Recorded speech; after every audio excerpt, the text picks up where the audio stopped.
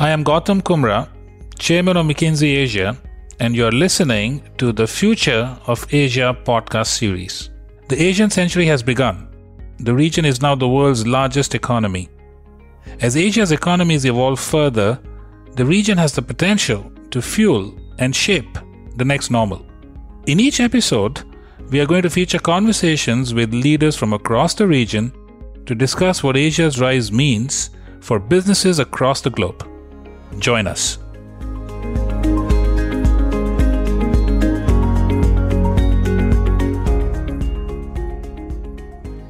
Is Asia on the cusp of a new era? A new McKinsey Global Institute report argues that not only will Asia be the furnace in which a new era is forged, it may also experience heightened versions of global geopolitical, demographic, and resource challenges.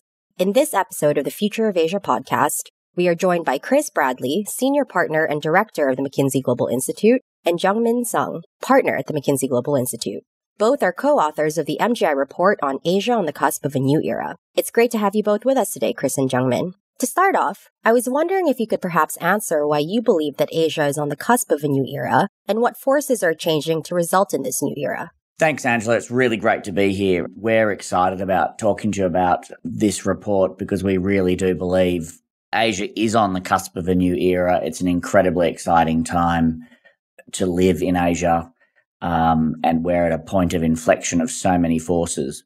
So if we look around the world at the moment, it feels awfully strange, doesn't it? We've got pandemics, we've got wars, we've got these massive technological breakthroughs happening. We've got a really different feeling geopolitical environment.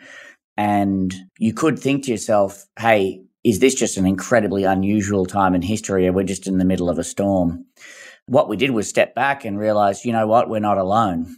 Every generation or so, there's a time like this. For example, if I think around the time I was just in finishing high school, the Berlin Wall fell down, the World Wide Web was invented, and that the whole new era of globalization and digitization that we've all grown up in came into being. So I kind of left school and came into adulthood in a completely new world.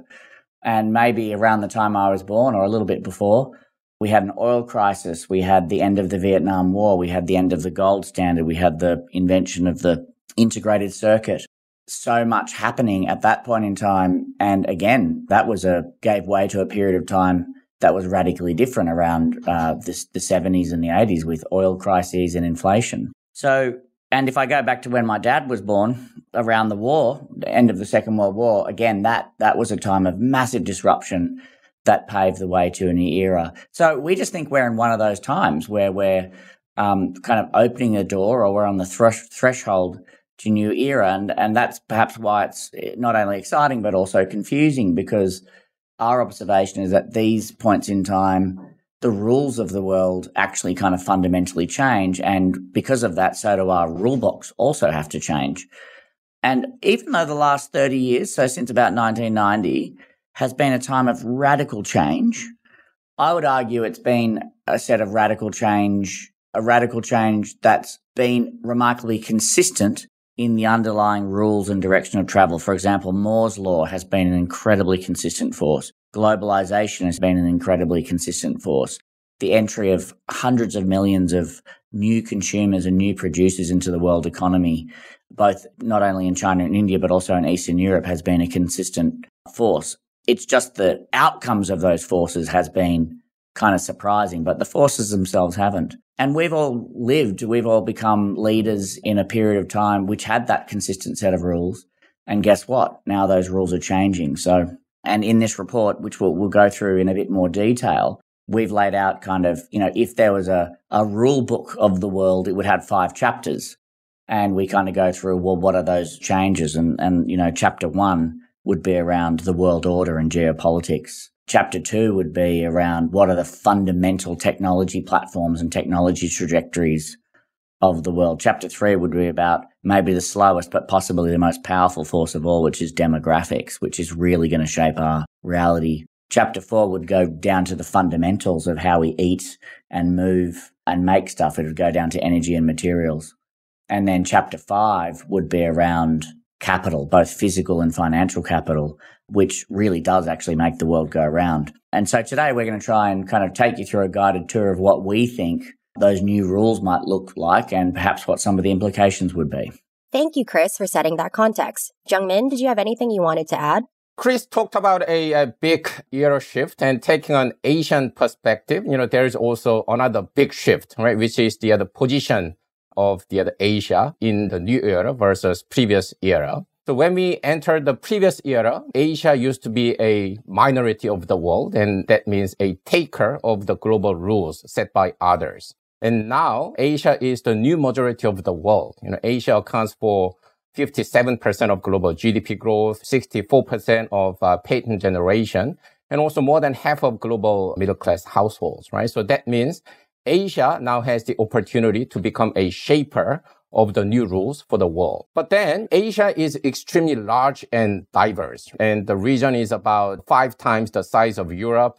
We speak more than 2,000 languages here, and Singapore's per capita GDP is 60 times that of Nepal. So what is Asia? And we believe that there's no single Asia, but at least 5 different Asias: Advanced Asia, China, India, Emerging Asia, and Frontier Asia. Each Asia is as large as a continent, and each will experience the new era differently, but will also have an opportunity to shape it. And what is interesting is the strong complementarity across different Asias, right? So for example, Advanced Asia and China have strong capital and technology foundation, but growth is slowing and the population is aging. On the other hand, India and Emerging Asia offer fast growth, younger demographics, and various technology deployment opportunities. And as a result, when looking at the share of so-called intra-regional trade, which essentially represents the proportion of trade occurring within a specific region, Asia ranks among the highest globally, accounting for about 60% of total trade. In case of Europe, the figure is around 70%. For many other regions, the range varies from 20 to 40%. Thank you both for elaborating. Perhaps we can move on to what Chris mentioned earlier about the 5 different chapters of this new era. The report discusses 5 different dimensions of this shift to the new era. Perhaps you could walk us through them, and feel free to elaborate on the implications of these shifts for the 5 different Asias. So let me start from the world order chapter. So in the previous era, Asia benefited a lot from globalization and became a global trade hub by leveraging the complementarity across Asia that we just discussed. But in a new era, the world is becoming multipolar and may face an increased contention. So the question is, how can Asia continue its pragmatic cooperation model and balance security and economic agendas? We examined top 80 trade corridors and found out that 49 of them involve Asia. Among the top 20 fastest growing corridors, 18 are linked to Asia. And within the top 20 largest trade routes, 13 are associated with Asia. So Asia really became the global trade hub. At the same time, Asia's trade network is highly interdependent, and this interdependence is prominent in some of the other strategic value chains. Take electronics as an example. All top 40 chips-related corridors involve Asia, and China is the largest importer of chips and also is the largest exporter of downstream products, accounting for 70 to 80% of global exports of telephones or laptops. So some countries are asking questions, so whether they are too dependent on a specific group of economies, and therefore, in this new era, navigating trade growth while managing security and resilience agendas will be crucial. So, Jungmin, I think you're exactly right. One stat from our research that's really stuck with me is that the amount of trade that happens within the region of Asia is almost as high as the amount of trade that happens within the EU.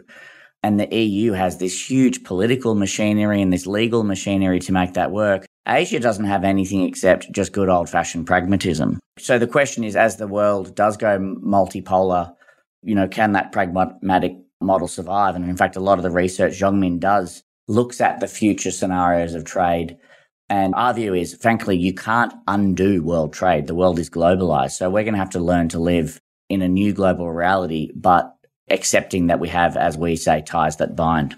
And in terms of technology, in the previous era, the focus was predominantly on hardware innovation and digital penetration. And Asian economies successfully became a strong manufacturing hub for the world. However, new era, the focus is shifting towards software solutions and transversal technologies.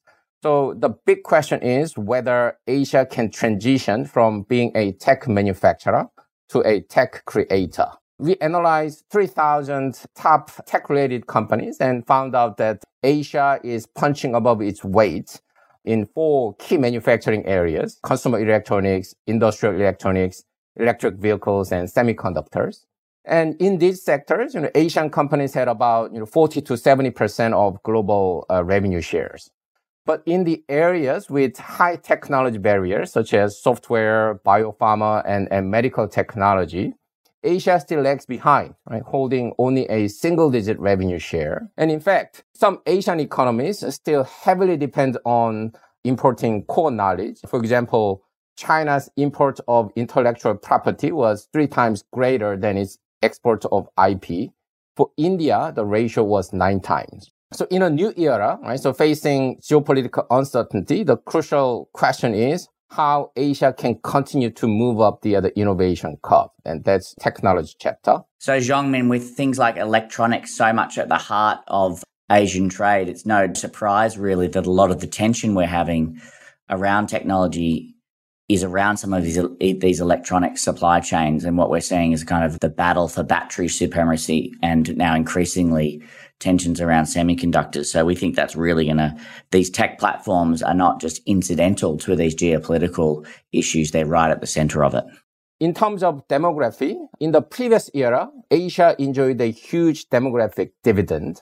In a new era, Asia will experience a big labor market mismatch because working age population is shrinking where productivity is high, and it is increasing where productivity is low.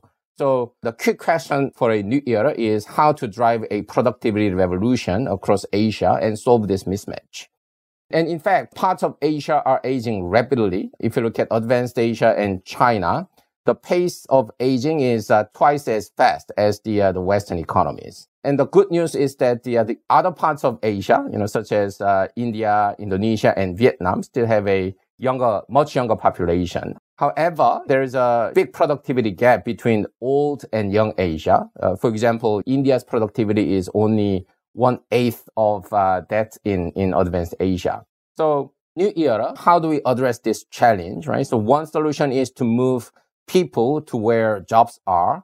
However, the cross-border migration in Asia has been very limited. The stock of migrants as a percentage of the total population in China, Korea, and Japan is somewhere between 0.1% and 3%. Therefore, a more workable solution is to move jobs to where people are. And in order to achieve this, Asia will need a productivity revolution, including reskilling and upskilling and automation across all Asia. So, Zhongmin, I think this point on demographics and the complementarity is so important. In the last 30 years, more than half of the growth in working age population came from Asia. And that change in working age population was kind of leveraged or was magnified by urbanization because the urban population tripled in China and it doubled in India. So we had this massive surge of workers entering the industrial economy, more than we've ever seen in the history of humanity. And it will be the biggest ever, by the way. It will never happen again. Because as we know from the UN projections, the world is at what we call peak child. There'll never be more children in the world than there are today. But this movement, so even though the growth in the working age population might be slowing, the movement of people into cities isn't finished. So in particular, we zoom in on India, which is so critical to the future of Asia. And one of the aces they hold up their sleeve is that 46% of Indian workers are still on farms. Now, that number, by the way, in China is just over 20%, but in the USA, it's only 2%. So it just shows how much further we have to go. So this movement, this continued migration into urbanization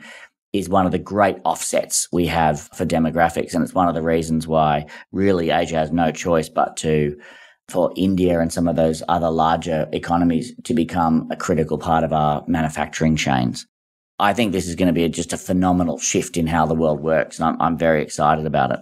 Let me move on to something that's just gone up everyone's agenda big time for 2 reasons, and this is resource and energy systems. And obviously reason number 1 is carbon.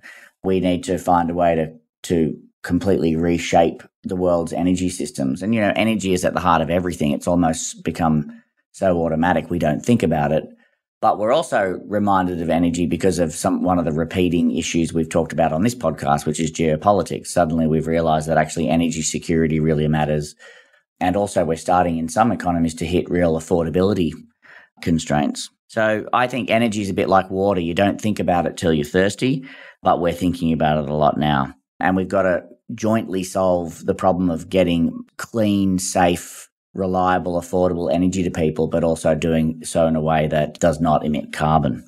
So Asia, in this respect, matters disproportionately, but it also is disproportionately challenged. So it matters disproportionately because this is where the emissions are. 97% of emissions growth in the last 30 years was from Asia. The vast bulk of industrial energy use is in Asia, and that's the hardest to decarbonize. And already the majority of energy use is in Asia. But here's where the challenge gets interesting. We're not finished yet because a typical Asian has only 1/3 of the energy use than someone in an OECD economy. So to put that into practice, so in China, they use a bit over 100 gigajoules of energy per person per year. To put that into perspective, that's about what 2 Toyota Corollas would use in petrol. But in India, it's more like 25 or 30. And that compares to kind of in the developed world, over 200, up to 300. So even the most industrialized parts of Asia still aren't on OECD standards of energy usage. So what we've got to work out is how do we grow these energy systems while decarbonizing them? Because the principal technologies we have for decarbonizing energy, which is renewable electricity, works in a place where you can tack it onto an existing baseload system. But we do not know how to grow or double or triple an energy system only using renewables without having the backup of a thermal system. And that explains why, there's 100 or more, 125, I think, coal-fired power plants being built in Asia as we speak now. And we don't look at that judgmentally or critically. I think that's just actually where the technology's at. So this is a massive challenge. And along with the challenge of decarbonizing industry, which disproportionately is borne by Asia, means that the pace of energy transition really is going to be set in Asia. Now, there's great bright lights of hope, right? For example, electrification of vehicles. China is by far leading the world in the electrification of vehicles. And in many respects, some of these growing energy systems, for example, even in China, they still need to add 1.5 more Europes to their electricity supply by 2050. And so they will be able to take advantage of new technologies as we develop them. So there's lots of reasons to be excited and to be optimistic, but we've also got to face into the fact that with the technology we have now, this is Asia is going to be setting the pace. Yeah, and indeed, if we take a forward-looking view, Asia will account for majority of the energy consumption growth of the world, right? Because of continuous urbanization and the rise of middle class and rapid industrialization happening in the region. So therefore, Asia is still under-energized and will need a lot more energy. But also at the same time, there will be exciting innovation opportunities because of this challenge. For example, green hydrogen or carbon capture technology, climate analytics, smart grid, and building spongy cities. Those are all opportunities for the players in Asia. So let me move on to the final bit, which is capitalization. Now, it might be funny that we talk about something so specific as capital, but actually somewhere between 60 to 80% of productivity growth, which is really what drives development, is explained by capital deepening. So just to make that very practical, it just means every worker has more capital. So for example, both China and India started in the mid-90s with about $10,000 of capital per worker. By the way, just to put that in perspective, the typical American worker has nearly $300,000 of capital. So you should see how small that was. And India kind of managed to increase by 3 or 4 times to 30 or 40,000 the amount of capital per worker. And China managed to increase by 8 or 9 times to kind of 80 to 90,000 capital per worker. And that's really what underpinned the incredible surge in income and wealth and development. So that capital comes in many forms. It's like the tools and machines that people use, but it's also the infrastructure and cities that people live in. And this is really what makes productivity happen. And so now that journey, if you can kind of look into some of those numbers I just gave, it's clearly not over because Japan still has 4 times more capital per worker than China does and 11 times more than India. So the journey of kind of bringing capital to Asia and so we can all enjoy the incredibly safe and prosperous lives is not finished. And so, spoiler alert, that's going to take a lot of money. And even just in the last decade, Asia mobilized 91 trillion of capital. We think the next decade it needs another 137 trillion. So this is by far the largest pool of capital growth in the world. And the point about this new era isn't that we need capital, it's that we've got to do it in an environment where the rules of the capital market seem to have kind of changed, and the hope of almost infinite pools of cheap money without inflation and ever-expanding balance sheets is really being called into question. You know, if we really are higher for longer, and if the balance sheet stresses that we built up over the last kind of 50 years really start to show, then maybe we've got to think of new ways of how we're going to go about mobilizing that capital. Furthermore, there's an extra challenge in Asia is that the return on capital actually is kind of lower. It's funny, you'd expect in a high growth place with so much opportunity, the return on capital will be high, but at least for corporations in Asia, the return on invested capital is like 6 or 7%, which is, below the cost of capital. But, that compares to like 11% or more in the US. So every marginal dollar of capital going to the US kind of makes more money. So Asia's going to have to work out how to solve kind of a triple challenge, how to mobilize ever more capital, how to do that on top of a balance sheet that's already stretched, and how to do that in a set of new capital market realities facing into, and how we do that with improved return on capital. So this surge of capital that we had into Asia did something really magic. It meant that we had, for about a 40 or 40-year period, a time in the history of planet Earth where 1 billion or more people were experiencing kind of what we call top gear growth, which is growth at more than 7.5%. And for those of you who've lived in economies growing at that speed, so maybe, Korea in the 70s and the 80s, or Japan in the 60s, or China in the early 2000s, this is a fast rate of growth. The amount of building, the amount of disruption, the amount of radical change it takes to be in top gear growth is really, really phenomenal. The issue now, though, is we don't have any large groups of population in top gear growth. India is doing well to kind of get above 5% growth, but has never been able to get in that kind of top gear above 7.5%.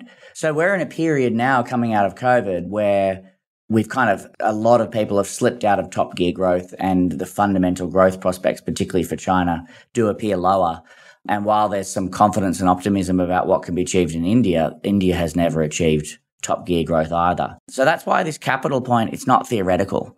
If we really want to see this radical improvement in living standards, and we want to see more and more of the world enjoy safe and prosperous lives, we're going to have to mobilize an awful amount of capital.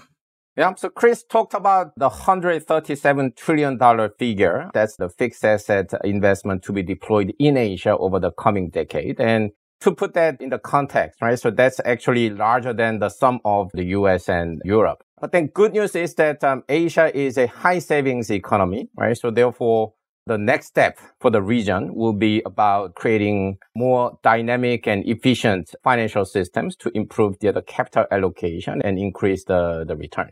Thank you, Chris and Jungmin, for sharing your thoughts on energy and capitalization. Evidently, many shifts are taking place and many opportunities are coming out of Asia. How can companies prepare for this new era? And what do these shifts mean for their businesses and for different industries across the region? Yeah, so when we put all this together, it's really quite an arresting picture of change. And I hope what we've convinced you of is that this really is a different time, and we really are changing some of the fundamental rules of how we work, and therefore we really do need to revisit in a very deep way what some of the playbooks that our governments and our companies are operating via. And so just because the time's confusing or uncertain, it doesn't mean it can be complacent. In fact, this is the time, we think, in which, it's periods of inflection when the world is really shaped. So to get our head around this, we collaborated with the Asia Business Council, which is a group of, very senior business leaders in Asia. And we just asked them, hey, if these are the things happening in the world, what does it mean for your companies? And what was really interesting is fully 3/4 of them said, in our view, that this cusp of a new era means we need to quite fundamentally reshape our corporate strategy and our business model. So that's a pretty, you're really in the minority if you think this is tactical. These group of very senior leaders from across the whole of Asia see it as anything but tactical. They see it as a deeply strategic shift. But the other cool thing, though, is that when we ask them, well, how do you feel about this world?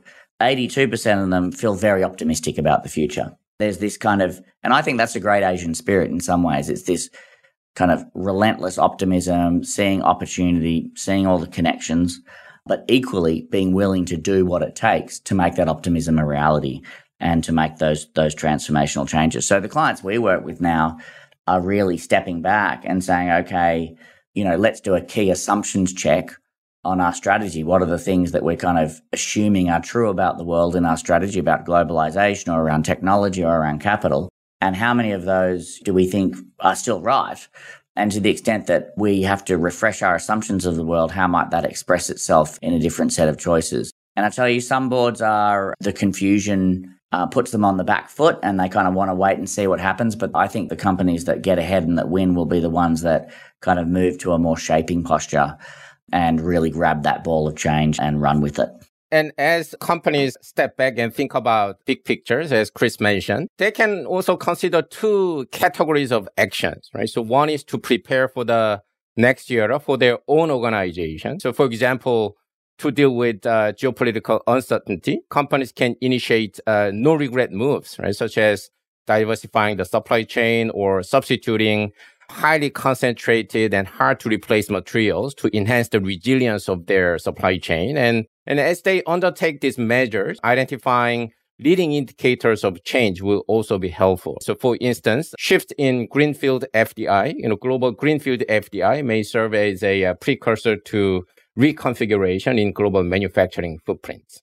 Another action is to shape the next era together with others and steer toward a better outcome, which is also the point that Chris mentioned that board is interested in. Companies can do this by engaging with other stakeholders, such as industry associations or public institutions, right? So for example, in the tech domain, turning a quantity advantage of STEM talents in Asia into a quality advantage will require improving the entire education and innovation ecosystem. On demographics, upskilling and reskilling the workforce cannot be done by a single company.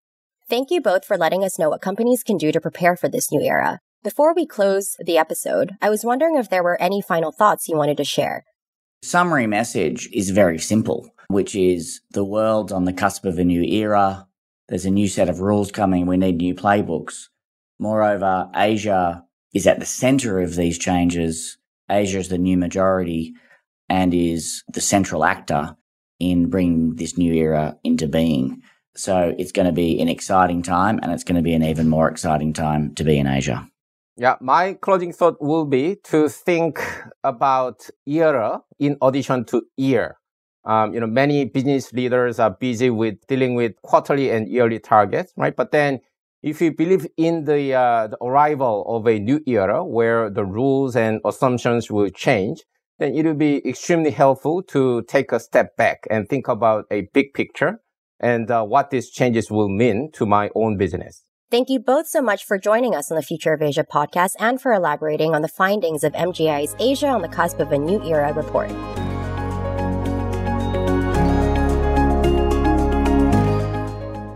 You have been listening to the Future of Asia podcast by McKinsey & Company. To learn more about McKinsey, our people, our latest thinking, visit us at mckinsey.com/Future of Asia or find us on LinkedIn, Twitter, and Facebook.